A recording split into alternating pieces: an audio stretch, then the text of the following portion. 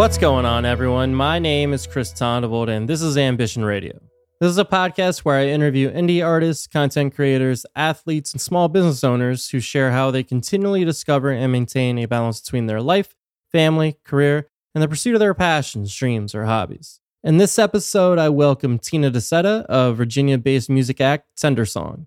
I've known Tina for a long time, seeing her play forever ago, and have really enjoyed the new project.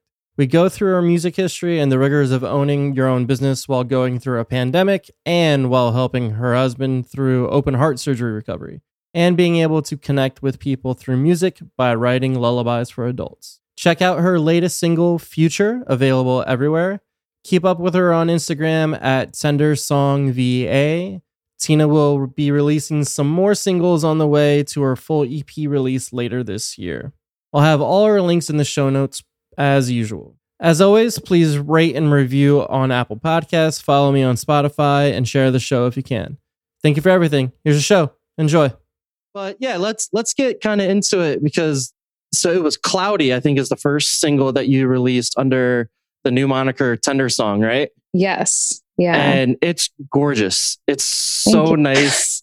I don't know what it was, but it just it struck me as just something that was just came out of love and respect for another person, I feel like. And just the way that your voice sounds, the music and the way that it builds up, it was just incredible. So I want to talk about that. And then you have some that you're already planning on releasing for the rest of the year too, right? Yes. Yeah. So how was this recording process? Because it's been a minute since you recorded music, right? Yeah, I've never actually done a full recording process. When we met, when I was on MySpace, I was just stealing my sister who was in college. I was stealing her computer at night while she was sleeping and recording covers on GarageBand. And that was it. And then I remember having one recording process with a friend who was starting to get into production. But that never really went anywhere and his computer crashed before we got to finish it. Nice. Yeah, good times. I mean, I feel like I could go back a little further. When I was in high school and young adulthood, I was doing a project called Stand Up Sweetheart. That name just it didn't really come from anything. It just came from a guy suggesting it to me. Okay. And I was like, I'm going to roll with that because I don't have a better idea. And, I knew I didn't want to just go by, at that point, I was Tina Miller, and that's boring. So, I was doing music and stuff. And then I got into the hair industry when I was 17 and got licensed when I was when I had just turned 19. And so I got really busy with that. I fell in love with that career. It's been really hard on my body. I've got a lot of chronic illness type of stuff going on. It's hard on your body anyway, that type of work. It's so much standing and so much minute movements, I feel like, and such fine movements that people don't think about that. I stand and I sit for a long time doing retail work, but if you have to get clients in and out and you're standing all the time, that is such a toll on your body, especially if you're dealing with anything else. Yeah, exactly. And it's been rough for a while, but I just worked hard to build up my business to a point where I didn't have to work as much. And I was working on clients I enjoyed. Yeah. And for example, now I work with a stool to help me kind of move around a little better. But last year, when everything went down the toilet, that's a nice way to put it. Yeah. And I had to close my business. I had just finished walking my husband through, recovering from open heart surgery. Holy shit. Yeah. So it was like a fluke thing. He had a mass in his heart that they had to remove and they had to do open heart surgery to get it out. And so he had that around New Year's of 2019, 3-month recovery. So then 3 months into 2020 was COVID. Yeah. It was just a rough go that first quarter of the year. And of course I was like everybody else, I was like, we're just going to be shut down for a couple of weeks or something. It'll be back to normal. And then it wasn't. And then I felt like, I don't know that this is true, but I felt like my friends were getting tired of me calling them every day because I was bored and lonely. And I had friends who were like, did you have time to reach out to them beforehand? Like doing all the your business and building that up. Oh yeah. Like, were you able to still maintain some of those relationships, or was it just like, yeah, you guys haven't heard from me for a little bit, and now let me call you all the time because now I'm just at home? Oh no.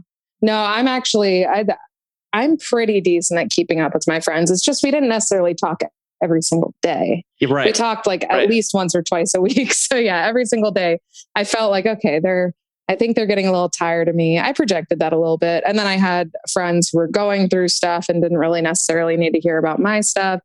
And I had already written one song that I wasn't sure if I was going to do anything with it, but I shared a little clip on Instagram like a couple weeks into the pandemic. And then one night I was really struggling. I was just having a bad night. And I was like, you know what? I'm just going to play with a cover or something. So I started playing with a cover of the song, If It Makes You Happy. Yeah. And I was like, oh, this will be fun. And this will like get those feelings out. And it didn't, because I could not figure out something that sounded good. And I was getting flustered. I was getting pissed off. I remember being in my bedroom and my husband was like, I'm going to hop in the shower. And he hops in the shower. And by the time he gets out, I've written Cloudy. Wow. Because I was just, which I never do. I am a very slow songwriter. I mean, it can take me years. And so I had written the whole song and he comes out. I was like, so I wrote a song. It's like, oh, that's cool. So then I sent it to my friend Janelle Marie, the spoken word poet. I sent it to her. I think I let Joe listen to it. And I kind of played with it some more. And around my birthday, I ended up doing like a live stream. Okay. Yeah. And just playing a couple of the songs I had written and then playing a couple covers. And I got really good feedback. So I decided I wanted to look into recording. So I kept kind of writing a little bit. And then I reached out to a friend of mine, John from the band Weathered. They're based in Minnesota, but he recently moved to Fredericksburg. Cool. And he moved here after him and his band played a show that I hosted here in Fredericksburg. Oh, nice. Okay. Yeah. So it was a cool connection there. I was like, hey, would you be open to recording me? I knew he was getting pretty heavy into production. And so I started raising the funds so that I could pay for that pretty much upfront as I could. And we started getting into it in February and recording. And it was a great process. He's a really great producer. I recommend him to anybody.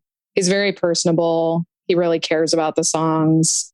I walked into it being like, okay, I have these boring songs. I guess you can try to do something with them. And he really helped me like bring out the parts of the song that were already good. Okay. And make them even better. Yeah. So yeah, the whole process has been awesome. So nerve-wracking. It's a lot easier doing a cover. I bet. Yeah. Like just playing a cover. It's a lot scarier being like I'm fine singing other people's feelings. You don't want your own out there. Yeah. That sounds about right. Yeah. Yeah. In between all that I've always done music with churches, and last winter, the church of the pastors who they used to be at my church and they did like my wedding ceremony and stuff. They had planted a church up in Falls Church, Virginia. And so they reached out to me because they were needing a new music leader. And they were like, hey, could you just fill in for the interim? So I was filling in, and then COVID happened. And then they were like, hey, we actually really like you. And we feel like you could pull off doing this while not living in the area, like just coming up. So they ended up hiring me, which was awesome. So it is a lot. You know, I'm married. I have 4 cats. I have my small business, my salon studio, which I'm only part-time right now. I'm only 3 days a week, which is good. Helps with the physical side. And then I'm doing this EP, and then I'm doing the church music. Yeah. And then trying to play some shows out and all that stuff. Yeah. Working on that stuff. But I kind of figured I've always been someone who has to stay busy.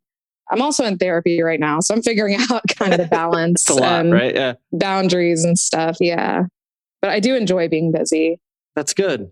Now, from what I know, when I saw you play music years and years ago, very much a teenager, right?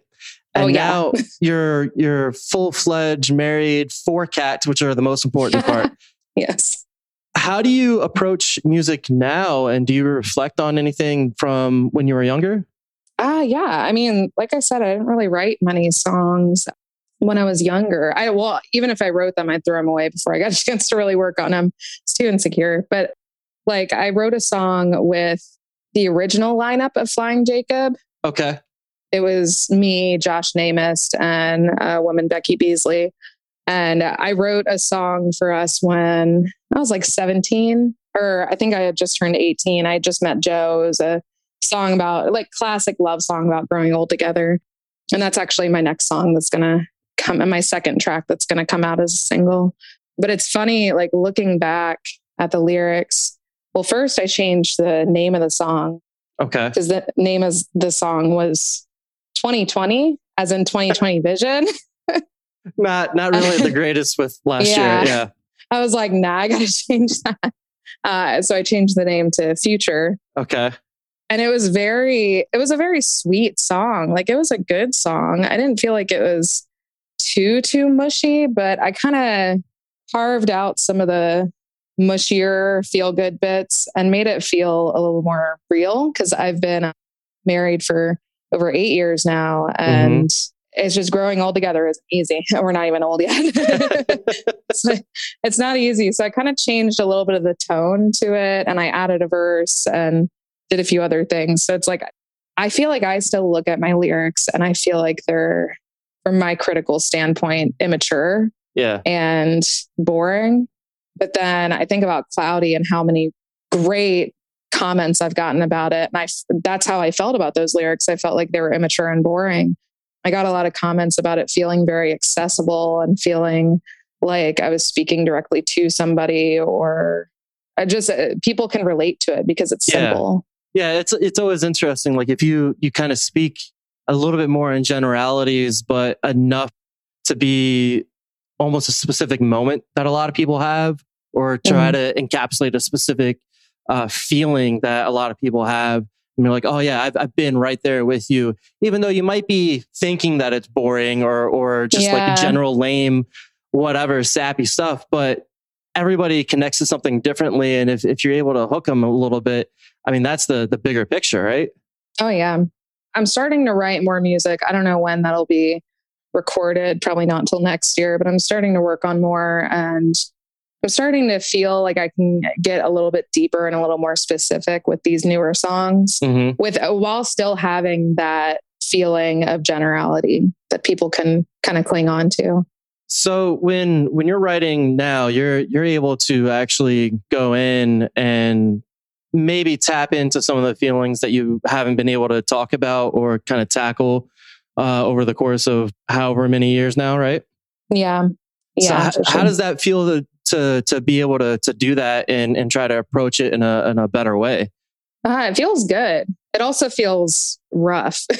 I mean, it's one of those, I don't know if you'd call it a two sides of the same coin situation, where it's like, there's one side that this is really cathartic, this is really freeing. And there's another side that's like, this is very vulnerable, this is really tough. But I've been recognizing more how those opposites can really mesh together to make good art. And that on top of that, people aren't going to see what I write and what I put out there the same way I'm going to see it. Right. And it's not like they're literally understanding exactly what the situation is. Like you said, it's general enough. They're able to kind of latch onto it without quite knowing what I'm talking about. But I'm able to get those feelings out there and experience that vulnerability that I think is good for just human growth. Yeah, for sure. I know that I still have a lot of real big insecurities, mostly with my voice, because I hate my voice since I edit all my own stuff. Just listening to that over and over again is not a good thing for me. But going through there, like a lot of the stuff that I don't even want to feel good enough to release or to reach out to other people or anything like that insecurity is still very much there. And it's something that I continue to try to tackle with. It sounds like to me, from some of the stuff that you were talking about, throwing stuff out there and then getting any kind of like positive feedback kept you really pushing towards the next step, right? 100%. And I've been working for the last 11 years since I moved out on my own. I've been working on just being more gracious with myself and allowing myself to throw things out there and not, sometimes I'd throw things out there when I was younger and people would be like, this is great, I want more. And I'd be like, nah, I'm good. And now it's more of people say that and I'm like, you know what? I'm going to believe them and I'm going to go through with it and try to bring more out. I actually had a funny instance where my nephew, who is 14 and a half, he sent a girl on Snapchat the link to my song. Really? And he was like, girl, check this out. She was like, oh my God, it's so good. She needs to make more. And he sent that to me. He like took a screenshot of it and sent it to me. He was like, she said you need to make more. I was like, well, that's all I need to know is that the teenagers like it. Right. Teeny boppers. Yeah.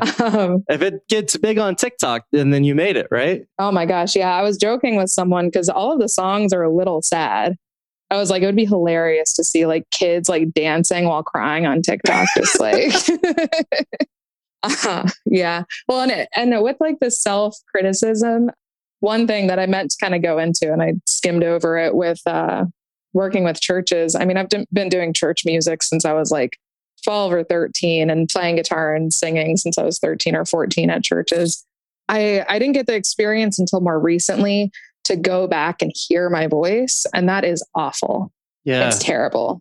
I mean, back in March 2020, when me and my friend David recorded a service, we recorded a music for the first service during quarantine, and I had to go back and listen to it, and it was painful.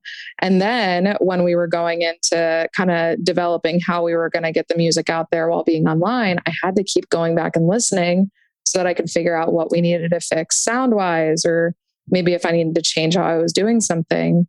And I hated it so much. Yeah. Like it was just the worst. But now I'm at a point where I've been doing that so much that I've been able to actually like listen to recordings of my voice and not hate it. Yeah.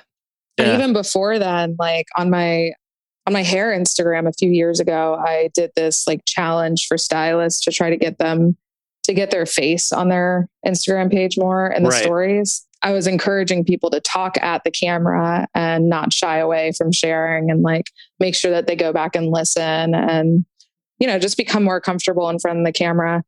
And I've been doing that for a while. So my speaking voice, I hate a lot more than my singing voice. And I had already gotten over my speaking voice. Oh, that's good. That's very, very good. So I was like, okay, this is going to be a lot easier to get over my singing voice. It's tough. Even like people talk about public speaking as a thing and trying to talk into a room. And that's definitely daunting by itself because those are people that are trying to pay attention to you. And you're just like, I'm going to bomb this entire thing. It's definitely going to happen. But when you take it a step further and be like, okay, now I heard myself bombing the entire time. That's even worse. And once you're able to get into the rhythm of I think about it more critically than just like everything's on fire. And it's a little bit different. Like I've listened to my voice so much that I think I have it dialed in to be like, okay, this doesn't sound terrible. I'm okay with how this sounds audio wise. That's cool. Now I have to clean up the ums, the uhs, the breathing and all that stuff and try to figure that out. And that's been nice. And you get to a point, at least for me, where you're just like, I've done as much as I can. There's nothing more that I can do to fix this. There's nothing more that I can take away to make it sound better or enhance to make it sound better. You know, it is what it is. I just need to get it out. And once you're at that point, I think if you can open your ears a little bit to the feedback that's coming in and you're just like, are you guys sure that it sounds good? I don't really believe you. Are you sure?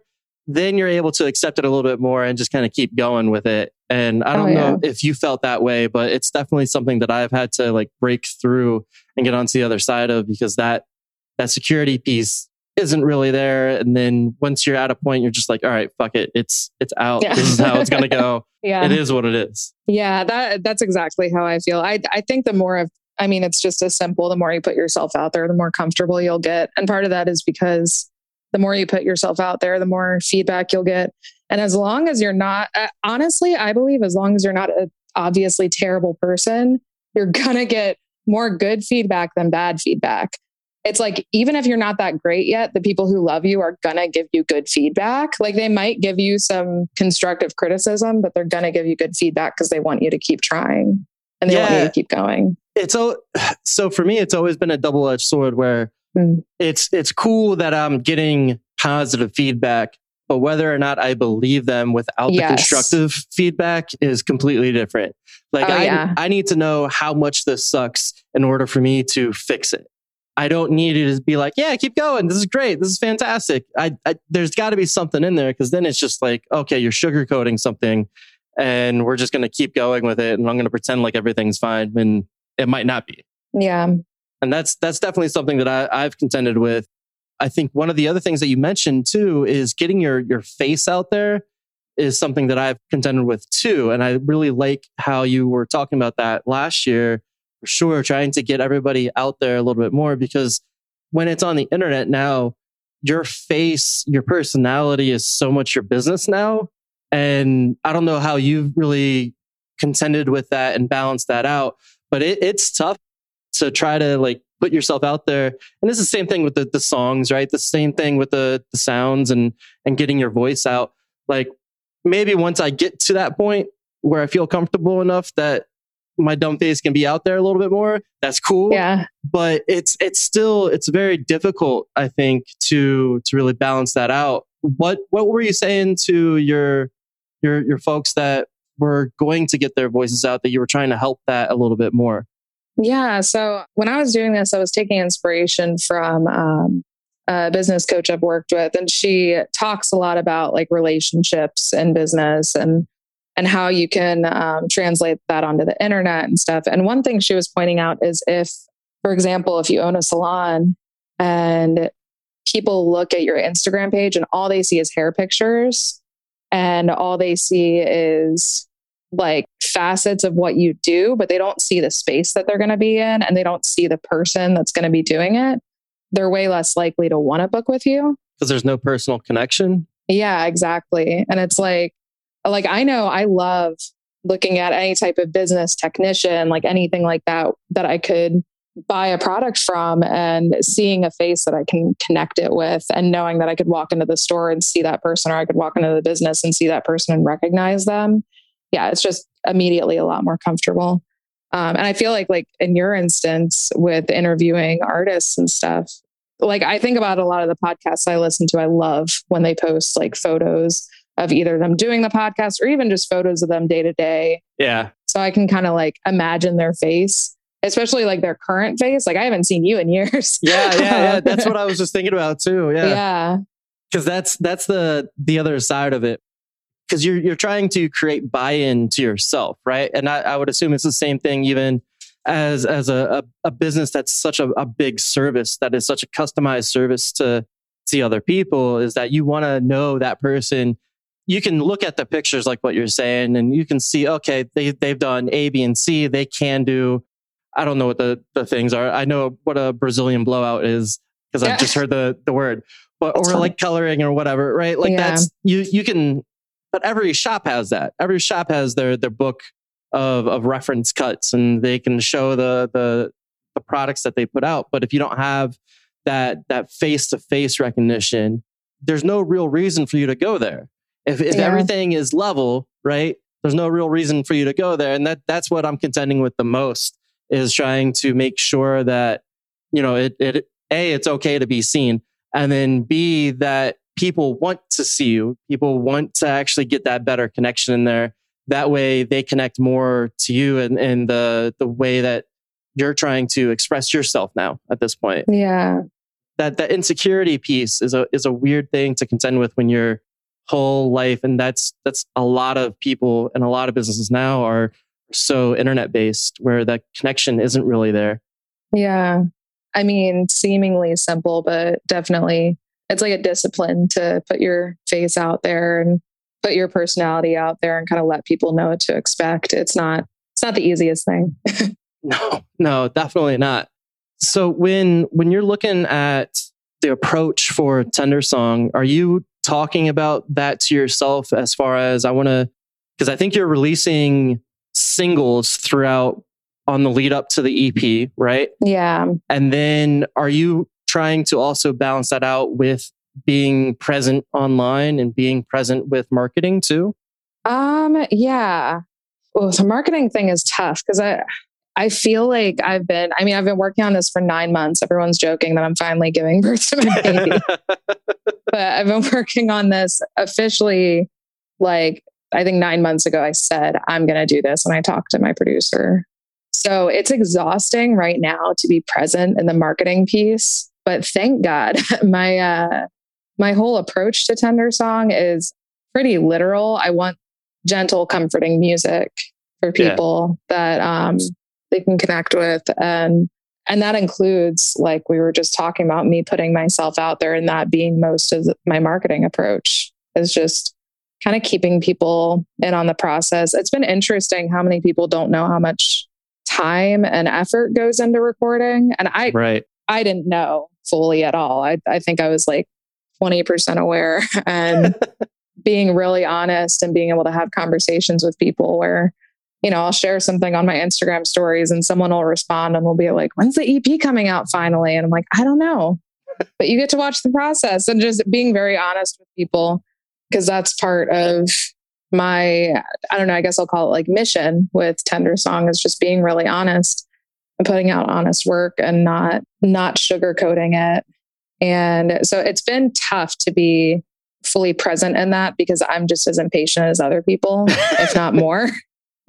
But yeah, so one reason I decided to, instead of just drop the whole EP, drop one song at a time, was my producer pointed out that the way Spotify works, as far as getting the best bang for your buck on your Spotify profile, releasing one track just so you can have an established profile, and then pitching all the other ones to Spotify playlists is one of the best things to do. Really? Okay. Yeah. So if you think about it, so how Spotify works with pitching singles to go on playlists is, you already have an established page. They want to see that you're starting to really utilize that page, like you're sharing similar artists and playlists and all that stuff. And then they need a few weeks at least to look over your song and see if there's a good fit.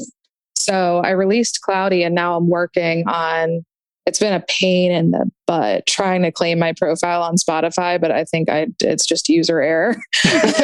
I'm like this close. I'm working with my distributor. It's a really weird thing. I think that I have mine, but it took like through hoops just to make sure that I was who I was saying that I was. Yes, exactly. Yeah, it was really weird. I guess it's cool. Like with the podcast, it's a little bit different because we don't have like playlists that we can really go into and like pitch. And that's the harder thing. Like I've interviewed a couple other people, and they've always been able to like put their work out, especially electronic artists. They can put out their stuff to these different groups, get feedback from them, and be able to have that. And that's such a big building block. And then trying to petition yourself to this playlist to get the exposure out there. That's almost a full-time job by itself. It is. And that's what I was like, okay, I'll start with the Spotify playlists, start pitching stuff to them. And I really wanted the chance, since it's only 5 songs, I really wanted the chance for all of those songs to get a pitch at a playlist. And you have to release singles for that. Yeah. Okay. But I'm also sensitive, and I worked so hard on all these songs. Like I've had a few people express with Cloudy that it has a lot of layers to it, and they appreciate that. And that's all the layers. It was just one by one by one. John and I would be like, something's missing. Okay, let's add something else. And then like take things away as needed. My next single, Future, that I'm releasing, which should be released when this podcast is out, that song is all about layers. It's just like layer, layer, layer, layer, build up type of stuff. And I worked so hard on it. And I was like, I really want each of my singles to have a week or two for people to just kind of like marinate in them. Yeah. And then it's like each song is kind of an experience by itself, but then the EP flows together in a really cool way too. So it's like, it'll be fun to listen to all the singles by themselves, but once people get to listen to the EP, it's going to be like listening to them in a new way. Yeah, you can binge it. It's the weekly release versus the binging, right? That way, there's definitely two different experiences, because when you have those staggered releases, then you're just hooked on to that next thing. Okay, what's the next thing that they're putting out? I don't know if any of the tunes that you're putting out there's completely different sounds or completely different approaches to the writing. But that's even more fun too, where you're seeing, okay, this song was written stripped down version, very intimate, whatever, right? And now we're going into like a full orchestra, not orchestra, but full setup. You know what I mean? As far as like a full big sound. So there's different journeys to be put in place, I think, for that. One of the things that I wanted to ask you too is the approach that you have for the singles and releasing this EP in that staggered way. Was any of the skills that you built during your small business time so far, did that translate into how you approached releasing the songs and releasing the EP as a whole? Yeah, a little bit. I mean, definitely the staggering. I feel like when you're releasing any type of content, you really need to give it its own space. Like for my hair page, when I was really trying to build up my business, which now I'm grateful, it's like at a point where it's pretty sustainable. Mm-hmm. When I was really working to build it up and get the clientele that I wanted to work with, I was really careful about giving each photo or each video that I posted its proper space so that it wouldn't crowd up the timeline or the feed or whatever on Instagram. Right. And so that was part of it. Another thing that I feel like I took from my business was listening to experts. And I'm not the expert with releasing music, but this guy, John, has been in a band that's released music, and he's produced other bands and other artists and has helped them do releases. And he's seen, I mean, from like a smaller, more DIY scale, especially, he's seen what works and what doesn't. And so just trusting him and figuring like, I'm going to try it his way because he knows. And that's going to give me a lot more security. And it feels probably a lot more like a collaboration, right? 100%. Yeah. And he put just as much literal musicianship into the album as I did, if not more. That's what I was going to ask you. How was that process for you? Because Cloudy, for example, like it starts pretty stripped down, but then it fully comes into its own.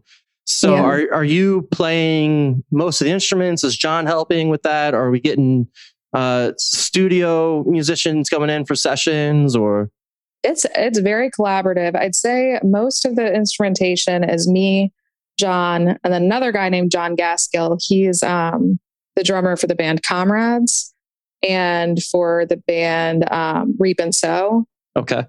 He's a great drummer. He's usually doing more like heavy metal type of stuff. That's what it sounded like. I just wasn't. Yeah. Yeah. It's interesting translating that to my music, and he did a really great job with it. But so it's the three of us. John Gaskill did all the drums. Then as far as the other instrumentation, it was all split up between John and I. I did a lot of, if we did anything with like pads or keys or anything, I know just enough to where I was able to get it work going. out some simple stuff. And then even like you can hear the horn and Cloudy at the end when it builds. We literally just found a French horn plugin. And I was like, I just feel like there needs to be a French horn. And he was like, oh, do you know a French horn player? I said, I don't think so. So he was like, are you okay with making it? I said, yeah, that's fine. You gotta love technology, right? Yeah, 100%. And so then I did acoustic guitar. I did a little bit of electric. It's not really my forte. And I did the banjo on Cloudy too. That was fun. Which again, that's a instrument that I know just enough to be able to get by. Yeah, get it to sound right. And then he did most of the bass, a lot of the electric guitar. My husband came in and did some electric guitar on one song. He's a really good electric guitarist. And then vocally, I had my husband and two of my other friends come in and do some backup vocals with me. And I'm excited to release the songs that have them on it. I actually have one song that has about, I think it was 8 background vocalists total. Wow. And I'm excited for that one, but it's gang vocals. Sure. Yeah, sure. Yeah. And that was fun to do on my style of music, because I'm very much inspired by like pop punk and emo and all that, but I don't quite sound like that. So it's fun to bring those things in. I think that'll be a lot of fun actually to listen back to, because you're right. Like it probably shouldn't work, but it might. And I think that'll be a lot of fun to just get sad feelings yelled at you the entire time, right? Is that how that works? Yeah. Yeah, pretty much. I think it's always funny too, like a lot of hardcore or like metal musicians almost always end up writing these or being part of sad, stripped down music, acoustic 100%. music. City and Color guy, 7 Seconds. That dude, like, they're such a seminal hardcore band. But I remember it was Kevin Seconds. He had an interview and he's like, my goal is to write the perfect pop song. And I was like, that's not the one that I thought that you would say at all. Like you want to just write this perfect bubblegum, like perfectly produced everything. And you've been playing punk music for 30, 40 years, however long it's been. So it's nuts. And I always find that funny. I think there's something to like all of the musicians I look up to appreciate pop music. Like even if they don't play pop music, they have a really solid appreciation for it because I mean, it's popular for a reason. Right. It's usually very accessible and there is something to learn from that. I think the other part, like you forget how many layers get put into it because it kind of all mashes together a little bit. Yeah. I remember seeing some of the stems for some pop songs and there's like 90 stems because it's just these different little sounds here and there, kind of like your French horn, right? Where you're adding just this one piece because the song you're hearing it in your head being like, okay, this one sound would go really well right here. Let's try to get that. And then luckily we have the technology to make it. They have the money to get an actual French horn player, but we have the technology to just hit a button and then it sounds like that, which is great. Yeah. I do like the idea of this is really your first time recording and being able to really lean on the people that are around you and that mature outlook of like leaning on the experts. Yeah. That seems to be probably like the biggest piece for me. Like I tried to learn so much before I even started doing anything. I went through like a whole bunch of different like mic reviews, trying to figure out how to even work half of this shit.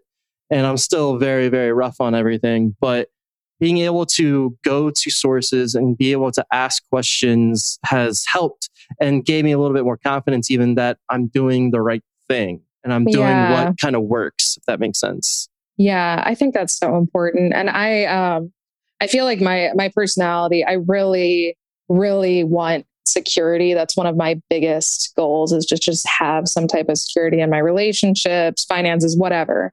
And I mean, I feel like that's most people, but it's one of those like specific things that I've always gone back to is realizing I need security.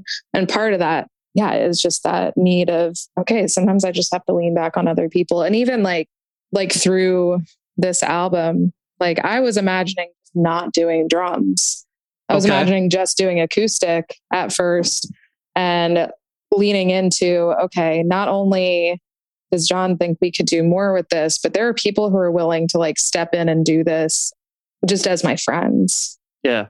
All of the backup instrumentation were people who just wanted to do it because a lot of them, because I've supported their music or for the past like almost 5 years, minus the last year and a half, I was hosting my like apartment shows almost every month, if not more. And so like I put in the time when I wasn't ready to release any music or really focus on my own stuff. I was putting in the time and energy and like providing space for people in the area who were. And those kind of things matter because not just because it's like, oh, then those people will pay me back later, but it's like, I do have a community around me who wants to support me in the things that I want to do because they knew that I was there for them when they needed the support. And it's genuine, right? Like you're not going in there thinking that, oh, I'm going to definitely get paid back. It's something that you like doing, right? You want to be able to support, you want to be able to get more voices out too. I think is an important thing to where you're able to get diversity in there. You're able to actually be able to get voices that may not have been prevalent, that are too nervous. Like that's such an intimate spot to be able to just do a show in your apartment and to be able to like give space to that I think is fantastic. Where was that idea that you came up with that? Was that the same idea of just like, I wanted to support people and I can do it just in my space? Well, it started, we actually used to have like it was like a cabin looking Cape Cod out 20 minutes outside of downtown Fredericksburg. And we were like out in the woods, and we were planning on hosting a show there because, Chris Bernstorff? Yeah, the poet. So I played a show with him, Flying Jacob, a couple other, My Heart, My Anchor, a couple other bands here in Fredericksburg, like 6 years ago, 6 years ago. And we played at the only venue that I knew to play at, because I didn't know venues around here at that point. And it was, it's called the Center for Faith and Leadership in the Mary Washington campus here. And I just knew the people who owned the building. I was like, hey, you guys have a good space for music. Would you mind hosting? And they were like, yeah, this is our rental fee. And it wasn't a crazy rental fee, in my opinion, for a venue. Sure. But of course, like at the end of it, everybody made maybe $5. That's how and that we works. had a huge, we had a huge crowd. And so I was like, oh, well, that, like, I felt like it went well, but I was also really disappointed. I was like, man, that was so much work for people to barely get gas money home. And now you know how it feels. Yes, exactly. And it's like when I was doing music, it didn't really matter to me because I wasn't expecting to get paid anything anyway. Yeah. And I still kind of feel that way. People are like, oh man, are you excited to like make back the money you paid to record? I'm like, I don't know. We'll see what happens. I don't think you ever do unless something majorly changes. Well, because what happens is you might make a little extra in tips or something at a show, and you're like, oh, this is awesome. And then you use it on gas money, and then you use it to buy more merch for the next, and then you use it to record the next song. And it's just a vicious cycle. Yep. And there's very little profit margin. And people are like, you don't make money off of your music? I'm like, that is not how that works. No. It's just not. And they're mind blown by that. But anyway, so back to Chris, he, maybe a month or two later texted me and said, hey, this winter I'm touring through with some of my friends. Would we play at your house? I was like, oh, I mean, I guess so. I've been to house shows before. I guess that would be cool. And then we ended up having to move out. The owner was having her daughter move into that house. And so she had us move out, and we moved into this 1-bedroom, maybe 850, 900 square foot apartment in downtown. And I reached out to him. I was like, hey, I don't know if this is going to work. Like, I'm sorry, we might have to cancel. And he was like, well, how big's the space? We could probably make that work.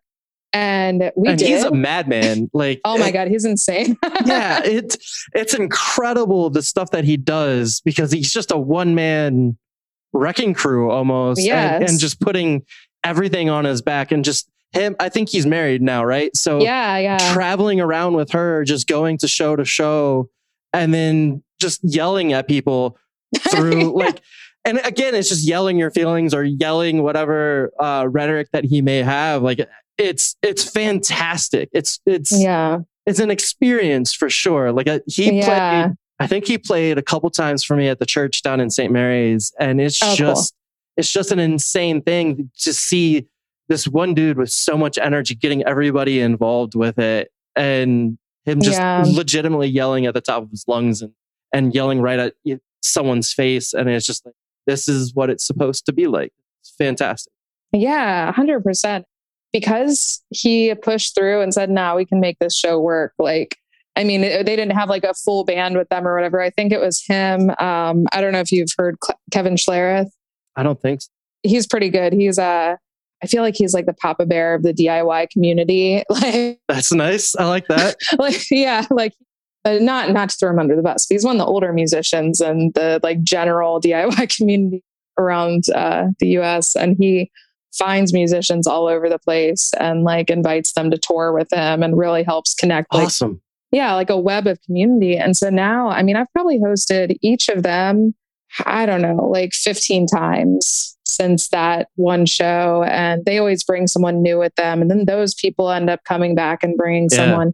And it's all people who will do like the either weekender tours, or they'll do like a 2-week stint or something like that. And so being in that community kind of helped me, well, one, feel a lot more confident in stepping out and doing my own music. because I saw people who were really just like doing things for the first time and who were being very honest about their anxieties and fears around touring or recording or any of those more risky or playing things. in a stranger's apartment, Yeah. And so we've had anywhere from, we've had shows where one show there was like a hurricane and we didn't cancel and like 4 people showed up and we still had a great time. And then we had one show with, My Epic. Have you heard of them? No, I don't think so. Okay. They're signed with Face Down Records. Oh, that's cool. Okay. Yeah, they're awesome. And the lead vocalist lived in the area and he agreed to do a show here. And we had like 50 people, I swear. How? So we have like a deck outside, a big covered deck. Okay. And so people were just, crammed. Like people were right inside of my door. People were going up the steps. People were like squished together and he was just playing in the middle of them. Like we just made it work. That's insane. That's gotta be, it's like those basement shows where just everybody's on top of each other, right? It felt very genuinely punk rock. I loved it. Yeah. Well, it sounds like it. You said you did that for 5 years. So there was no real feedback or blowback from the apartment building itself then, yeah? No. So I live like in the heart of downtown Fredericksburg. Yeah. So I live above a shop. Okay. We lived above a vape shop. So they were cool. Perfect. They were cool with it. And now we live above a vintage shop. Like it's the same shop, but the vape shop closed, a vintage shop came in and they're really friendly about shows. Next to them is a beer shop. So it all works out. Yeah. It's like all pretty cool people. We've had, thankfully, all good neighbors. I'm crossing my fingers, hoping we don't have any crappy ones come in, but like our neighbors are just so supportive and nice. Like we're really lucky. And because we weren't doing a lot of full band stuff, we've only done one really full band where it was like people needed earplugs. Right. And somehow we got, I think that was the night of the hurricane. And I think that's the only reason we didn't get any complaints was because everything was on fire. Well, not everything was on fire. There was thunder and lightning and all that stuff out there already. So it wasn't that big of a deal. Yeah. That's great. Yeah. Now I'm trying to put together a metal show in the area at the end of August. And that's not, I was like, okay, I can't do that at the apartment. So I'm working on figuring that out right now. Okay. Well, let me know if you need a spot. The dudes in Kismet, who is from Fredericksburg, they book Planet Nova somewhere in Fredericksburg and then dealt with KC's Music Alley a little bit too. That might be a good connect for you because those dudes are great. Chris is the one that does a lot of the booking, and I just saw them last weekend because they played down in St. Mary's. There was a fest called Roach Fest that they played, which was all sweet. Heavier metal, heavier rock stuff. And it was really cool because I also had them on the show a couple months ago, and we were talking about booking at Planet Nova and how that was affected with COVID and all that stuff, and trying to kind of get back into it. So that's definitely going to be something. I'll send you their information for sure. Yeah, thank you. I appreciate that. That'd be a really good connect, especially if you're trying to do metal stuff. When I tried to, I've avoided metal stuff for the last 5 years because I remember going to one metal show and like hoping like, I hope I can try to like meet some people and like talk to some bands and stuff. And man, it was bad luck. All the bands were really snotty. They were just it was like hipster metal. And so they're all like, that's the worst. Arms crossed, just like hanging out with their girlfriends at the merch table, but not looking like they want anyone to buy merch. And that's one of my pet peeves is when, like, especially now that I've been to like more small festivals around the East Coast and stuff, that it's just felt like you're with family. It's felt a lot more chill and a lot more friendly. And I've had like people who look like, so like a boomer would look like they've killed someone, like talking to me, seeing how I'm doing. Like, I don't know. It's just a lot more chill. And so I don't have a lot of tolerance for like the hipster metal that's like, I'm too good for you. I'm going to move to Richmond because Fredericksburg sucks. And I don't like that attitude. It's like, and I understand it's hard to do metal shows around here. One of the biggest things is just sound ordinance type of stuff. And like a lot of, I think Chris was even talking about that. Yeah. Yeah. A lot of like old boys club type of stuff. Good old boys club. but I don't want to give up on that. And it sucks watching people leave to like cooler cities for their music. And I'm like, I understand that could be a really smart move. That makes sense. But also, wouldn't it be cool to stick around and try to build something? Yeah, it would be. It's one of the few things that I almost always regret, but also am very happy with the state of things here now. There's a much bigger community here than when I was doing it by myself-ish for the most part.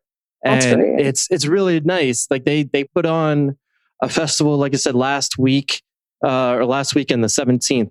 And it was a bunch of bands from the whole region. And it was really great to see that, and people that A, I haven't seen in a while, just be able to connect with them, but B, there's an actual audience. It's not just the band members watching other band members, which a lot of times that's what it is, but other people are coming out to support. This was a fantastic little event, and I'm hoping that really continues to be a thing. And it's always funny to me, like being from this area, I always thought Fredericksburg was so much bigger than what it is. Yeah.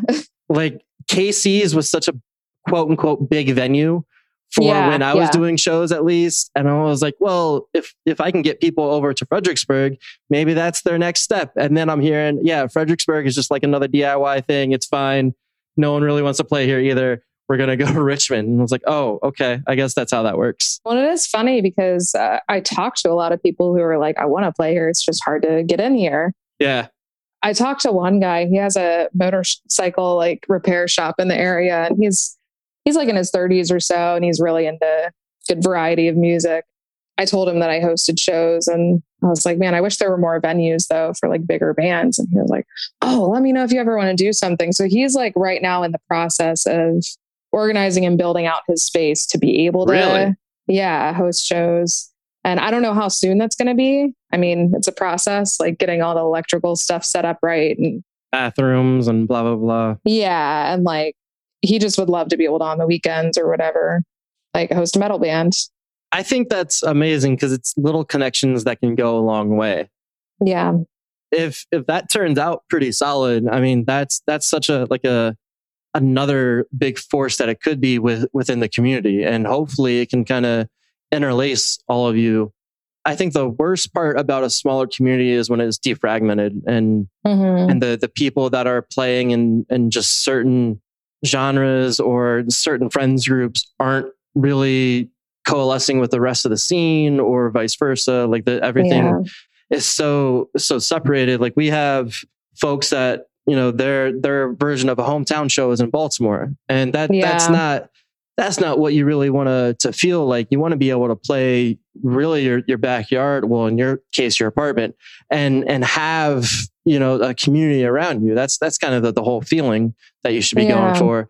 It does suck, like the hipster of it all, like that.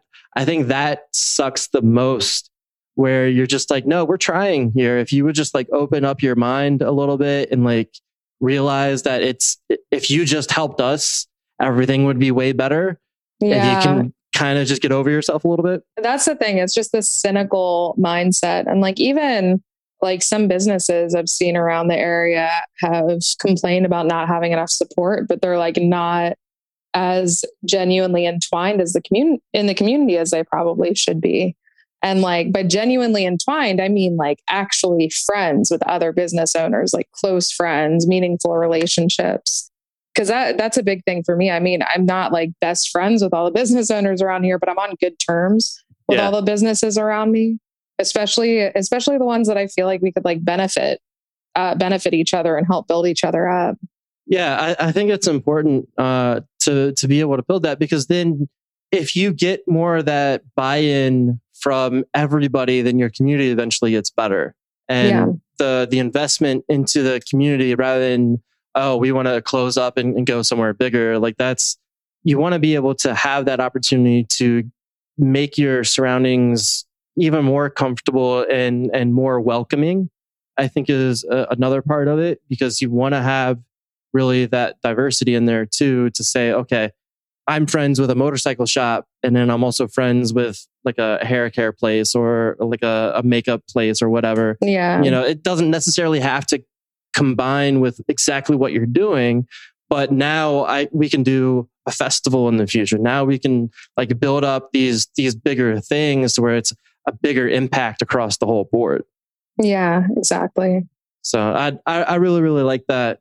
One of the things that I want to know so far is what you've learned most about yourself when it comes to your business and the open heart surgery. I mean, that must have been like a big thing to kind of contend with.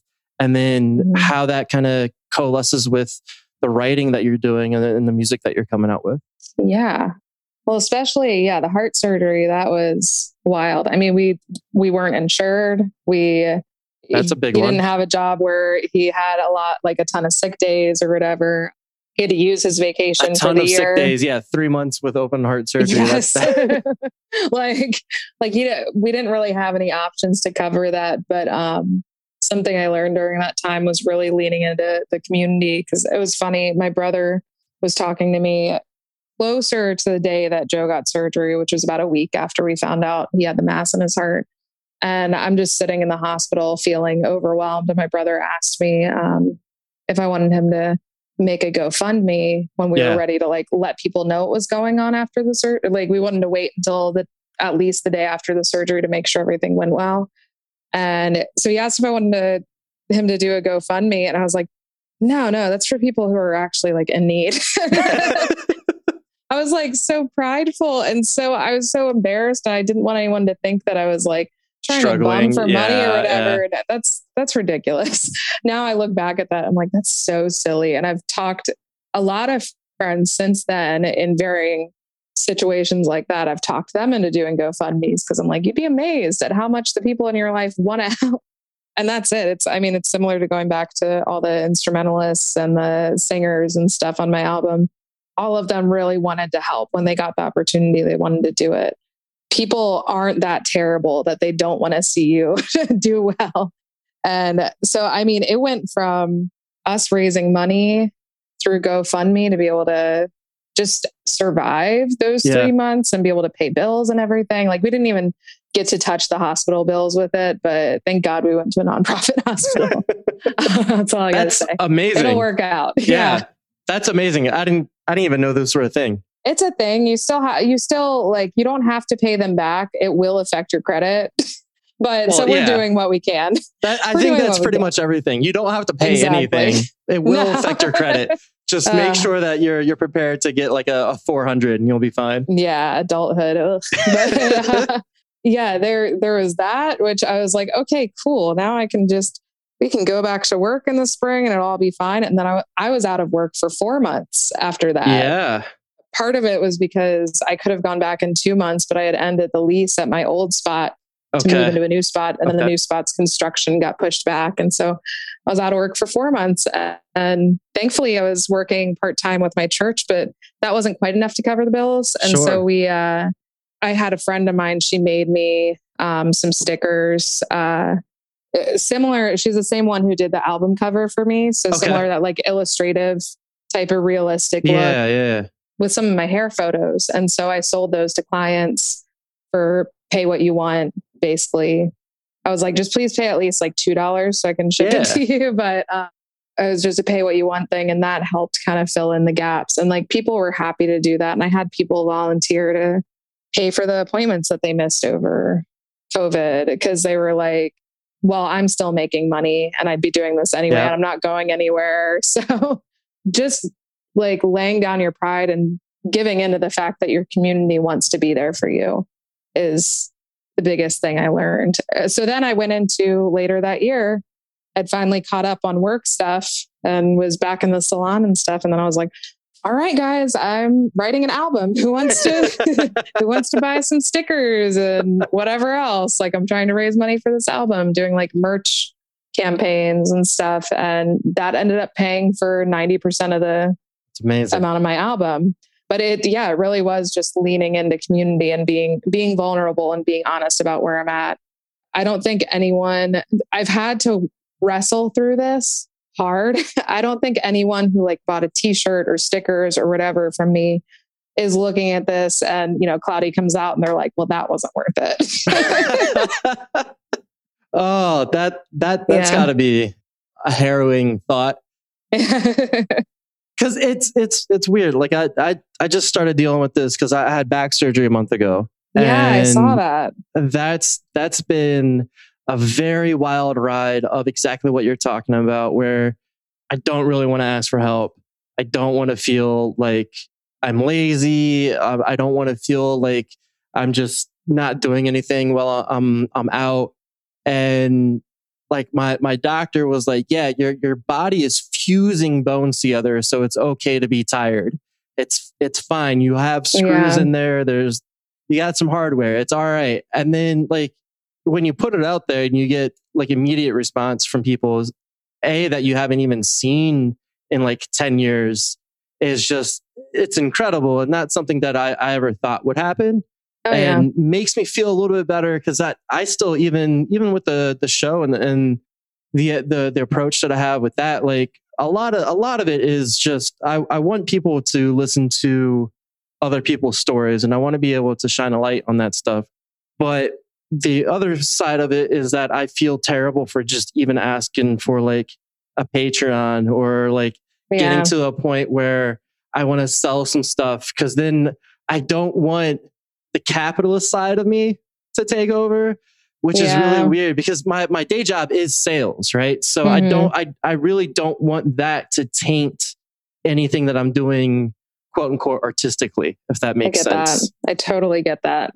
I have a hard enough time being a salesperson at my job, and it's like I have to have a semblance of sales personness in my job, and I struggle enough with that. So every time I post like my merch or stickers or anything like that, I'm like, oh my god, I'm such a I'm such a capitalist pig.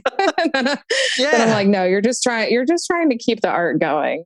It's not that crazy. Yeah, because I mean, you've already felt it a little bit through the shows one, and then just the music overall is like, you're never going to really turn a profit on this stuff. And you're going to pour money into it and energy into it because you want to. And that's the whole thing. Like, this is the way that you want to express yourself or be a part of your community or whatever it is. Right. So it's cool to spend your own money on it. I never thought that anybody would want to spend their money on me. Yeah. That's what I'm trying to contend with now and trying to balance out now and like be cool with that concept of, people want to support you. It's okay. All you have to do is just put it out there and see what happens. Yeah, 100%. It's funny, again, how many people I've talked to them about Spotify and iTunes and all that. And they're like, how much money are you going to make from that? I was like, not much, like probably close to nothing. And they're so shocked. And I explained to them like even bigger bands, they make money from like touring and gigging and getting merch. And it's not that much, but that's where they make their money. And then I pointed out to someone, I was like, actually, like, if you're listening to Spotify a lot, like that's fine. That's how music works right now. People are listening to streaming subscriptions and giving people a small fraction of a cent per listen. Very small. Yeah. I was like, if you really want to like make a difference, like just finding out if the artist has like a Venmo or something like that, or has like merch or whatever, and just buying that instead of what you used to do 15 years ago, buying a CD, like, or I guess not even 15 years ago, but yeah, it's wild how quick that was, wasn't it? Yeah, it really was. And so it's like those things, like, I mean, you're going to spend those $5-10 anyway. It's like, just send it to someone, because those little things add up. I think what you see the most is that it's a very personal connection that people are trying to make through the internet, which I feel like is incredibly difficult. You have a bunch of people that are doing like these Zoom shows. Yeah. Like you said, the Instagram Live, like trying to still connect and still talk to people that way. And that's such a hard thing to do, I feel like. To try to make those connections. But if like what you're saying, if you can find that and get it set up to where instead of listening to the same song 50 times and feeling like you're supporting someone, just send them $5. It's cool. Yeah. They put effort into it. It's fine. But at the same time, it's very sweet. My nephew, he apparently has fallen asleep several times listening to my song on repeat. And I'm like, you know what? Go ahead. Go ahead. Listen as much as you want. Get those listens up. And it doesn't sound like a 14-year-old boy would be into that, but I like it. No, I was like, okay, I didn't know you thought I was cool, but all right. Yeah, that's cool. But then even like I have some friends who literally just have it when they're working, they'll like put the music on their AirPods or whatever and just play it on repeat as they're working on something. Like, even if they're not wanting to listen to it 100 times, like they'll play it just to like build up the listens. And that was really nice to hear that people were doing that. But yeah, doing those little things, sending people stuff, buying their merch. I mean, that's not a huge profit margin, but it's better. For sure. For sure. Especially like I go through Bonfire for t-shirts. Okay. And they're a great company. It's not huge profit margins, but I don't have to buy t-shirts ahead of time. Perfect. Okay. They can do like the on demand or whatever. Yeah, on demand. And they'll like just send it out in batches. Like once they hit 20 shirts or something, they send it out, or once they hit 5 shirts, or once they hit like 2 weeks, something like that, they'll send it out to people. And it helps me keep the costs down a little bit. Yeah. And get a better profit. That's like a Teespring, I think. Yeah, they're the same, right? I've been looking at that stuff because I don't want to spend money on shirts. I don't think anybody's going to buy anything. But that's a really good way to do it. What do you think keeps you motivated to continue to pursue music and get kind of the rekindling of this for your EP and your songs? Yeah, honestly, sometimes I don't know. I do think the response that I got to Cloudy was a good example of something that motivated me. Just not just having people say, "Oh, I liked your song, it's nice," but having people specifically say, "I liked your song because of A, B, and C." Like they liked the build. Or I had one person, it was my friend's husband, was like, "I did not expect the full band to come in. That was a really cool experience listening." Like stuff like that kind of motivated me. Like, oh, okay, this is cool. This is a good feeling. It's good to be putting out something that people enjoy. And I mean, I know I love when my friends put out stuff and when I can like promote my friends. And then I see like on Instagram that my other friends who had no connection to them prior are now following them and keeping up with them, or like going to their shows or something like that. It's really a big honor to be in that position now and have people promoting me and seeing like new people following me. Because I think one of the most important things to me is connecting with different people and being able to put something out there that they can connect with and that encourages them and hopefully motivates them. And it's a big motivation. Like I've been thinking about the fact that I've gone through such a big journey and getting to this point, and knowing that I can share that really honestly, and hopefully it can help someone else who is hesitating to put their work out there, try to put their work out there. So yeah, I think that's what's motivating me the most right now. That's great. Do you think that's your overall goal with Tender Song? That connection piece and trying to inspire someone else? Yeah, I think that's it. Trying to inspire other people. I love the idea of collaborating with people and just continuing to do that. I've been able to talk to a couple of other musicians recently about collaborating in the future. Like, I mean, these 5 songs, 3 of them aren't new. Like right. I only wrote 2 of them this year. And I definitely feel like it'll be a lot easier to continue writing, collaborating with other people. And so I'm excited to start doing more of that, which again has that connection piece and helps me connect with a whole new fan base of people. It's funny. I named the EP Feeling Tired because it just like, I feel like I just like vomited it out of me, like that was exactly the feeling I had starting to work on it, and just the overall overarching feeling I had that I've had for a long time. And my initial approach for the album or for the EP was going to be like, I joked that it's like lullabies for adults. I was like, I want it to be like soothing music for adults. And so I was like, Feeling Tired, that works. And then it transformed to what it is. So I just hope that anyone who is feeling that overwhelming tiredness gets kind of some relief listening to the album. I dig it. All right. That's fantastic.